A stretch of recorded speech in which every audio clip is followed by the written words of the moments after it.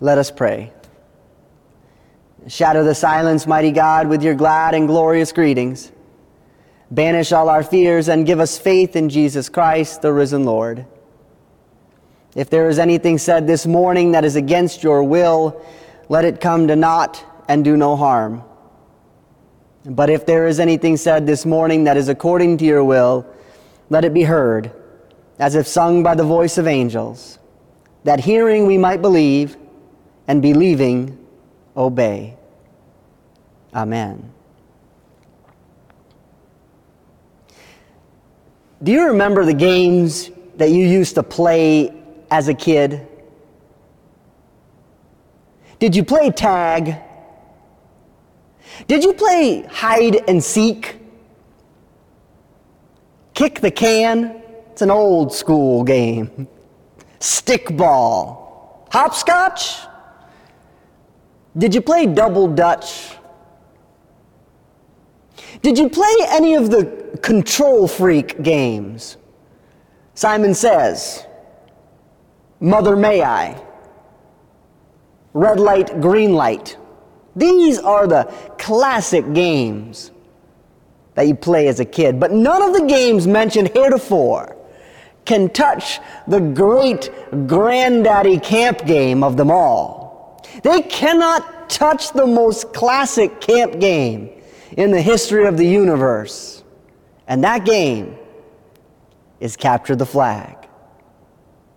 If you have never played Capture the Flag, what is wrong with you? The game is simple enough. Here are the basic rules of the game, and I will teach them to you, and maybe we can play sometime. In the game of Capture the Flag, we have a field, and it's split down the middle. And on each side of the field is a team and a flag. And the goal of the game is for you to run from your side of the field to your opponent's side of the field, grab their flag, and run back to your side of the field without being caught. If you're tagged, you have to take the long walk of shame to the enemy team's jail and hope for a heroic rescue. The jail is usually nothing more than a small, coned-in area deep in enemy territory. It is customary to appoint several members of the team to be jail keepers because, and this is very important, if someone from the other team runs over and tags their teammate in the jail without being tagged themselves, all the prisoners go free. So the jail area is usually a typically lively place. It's oftentimes more lively even than the flag area because you have prisoners jumping up and down and raising a ruckus and yelling for their friends to come over and tag them and free them from the jail. I mean, they probably look a whole lot like those gathered on the Mount of Olives waiting for Jesus to ride in on a donkey. I mean, these are people who have been confined too, aren't they? Confined to a way of living that had them pressed into some unnatural shape, and so they're on the Mount of Olives. Can't you see them? They're jumping up and down, yelling for him to come and free them. You can do all of the studies to learn that they are waving palms because that's what Leviticus says to do, to remember the Exodus, and this was a new Exodus, and they were laying down cloaks as a way for them to show that they believed Jesus to be a king. But I think they were just trying to do everything that they could to get Jesus' attention. It was a lively place, and they wanted to be free. And so they didn't just wave branches or lay cloaks. They shouted, "Hosanna!" which means save us. Save us. Now, usually you don't hear anyone shouting, Hosanna, in Capture the Flag. But they still want to be saved. Most campers are desperate to be freed from the jail. But the thing is, about once every game, there is a camper that is less than enthused about playing the game. Picture Pastor Angela. And when that camper is tagged, there's no groaning, no jumping up and down, no promises to give up their firstborn child if someone will free them. No, they just walk with a disaffected stare over to the jail and sit down, content, and pick at the grass until the game is called.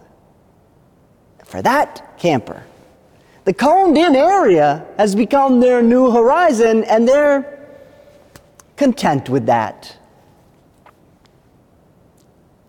Where am I going with this? It's interesting, I think, how rare it is for a camper to give up on the game of Capture the Flag, for a camper to accept the coned-in area as their reality, especially since in real life, most people are living in coned-in areas and picking at the grass and embracing that as reality. Most people have accepted that limited horizon for so long even that they truly and honestly believe that any small amount of movement that they're allowed in the coned-in area represents and constitutes a great amount of freedom. But that's not freedom at all, at least not as Jesus understood freedom. No, freedom is when your horizon for life matches God's horizon for you. Freedom is when your horizon for life matches God's horizon for you. Does your horizon for life match God's horizon for you? This is what those gathered on the Mount of Olives are there for. They know that God has something better in mind for them. They know that God does not have this pain that they feel in mind for them. They know that God does not have this anger that they have in mind for them. They know that God does not have this treachery that they are about in mind for them. They know that God does not have this heartbreak that they know, this angst that they live in, this grief that overwhelms them in mind for them. And so they stand on the Mount of Olives with the great horizon of Israel's promised land right there in front of them. And they know that God wants them to know a different horizon for their lives. Which is why they hold palms in their hands and shout, Hosanna, save us. And don't we want to shout with them? Don't we want to shout with them because we know that we aren't as free as we thought we were? Haven't we come to realize that what we once thought made us free doesn't actually make us free at all? Take, for instance, our ideologies or our belief systems. Our belief systems don't make us free. They just give us good standards for living in the coned-in area. The same can be said of our education. It's disruptive to think that our education does not make us free. It just helps us to better understand the coned-in area. It's disruptive to think that money doesn't bring us freedom. Money just helps us to move around in the coned-in area and maybe give us a little leisure time while we're at it. And if our money is tied to an unhealthy consumerism, it doesn't even help us to do that. There was this one time I was at a mall and I was so thirsty, and I went to the food court, and there was this enormous snack stand, and they had these huge, amazing buckets of iced tea. And so I went to the cashier and I said, I would like the largest glass of iced tea that you can sell me. And she said, that will be $1.19. Fair enough, I said, and I pulled out my debit card to pay for this $1.19 glass of iced tea. And I handed it to her, and she said, no, there's a $5 minimum for purchases with your debit or credit card.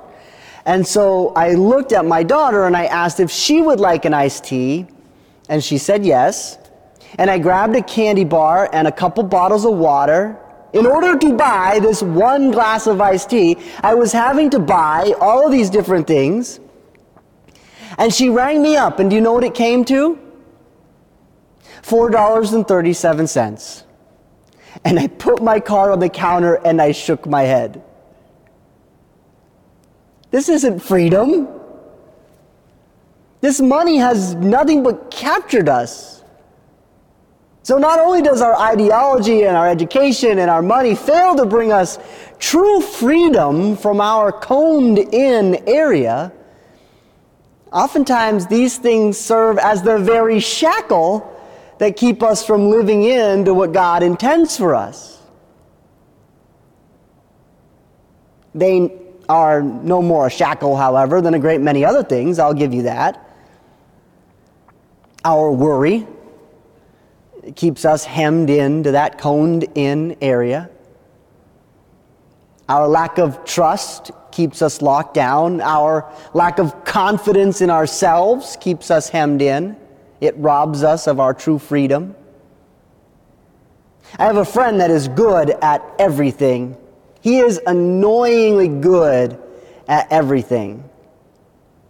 Do you have a friend like that? I will not take this friend golfing because this friend has never played golf, and I don't want him to find out that he is good at golf on my watch. This friend called me the other day for advice, and he was telling me about a big job interview for a challenging church job that he was really interested in. And I said, go for it. And then came the real question. He asked, do you think I'm good enough? And do you know what I told him? No. Honestly, I don't think you're good enough. But that's why we have the gospel, to make up for the fact that we are not good enough. Those that stood and watched Jesus enter the city knew that they were not good enough. Palms in their hands, they had tried for thousands of years through prophets, priests, and kings, and it never gave them the freedom that they wanted, the horizon that God intended for them. They knew they weren't good enough. We aren't any different. We are not even good enough to lift up our eyes and see God's horizons for us by our own strength. But thankfully, just as God's horizons are not tied to our ideology or our education or our money, God's horizons are not tied to our chutzpah. God's horizons have nothing to do with our capacity. We don't have to be good enough. You don't have to be good enough. Because any capture the flag player knows, as any good capture the flag player knows, as long as one person remains free, even if everyone else is in jail, as long as one person is free, there is a chance. There's a chance that the one person will run over and cross the line and tag us. Tag us out of the coned-in area. As we wave our palms and lay our cloaks to get his attention, so that we're all free and the great celebration of human life can begin again. And that is the good news. There is one that is free. One dynamic enough to cross the line from heaven to earth to touch and free us. What's his name? They called him a prince. What's his name? They called him a lamb. And his name is Jesus. And he is the truth. And the truth will set you free. As free as children running wild in a grassy field. Through him, we are free. Free to run into the horizon he hopes for us. And so with me, won't we shout, Hosanna? Amen.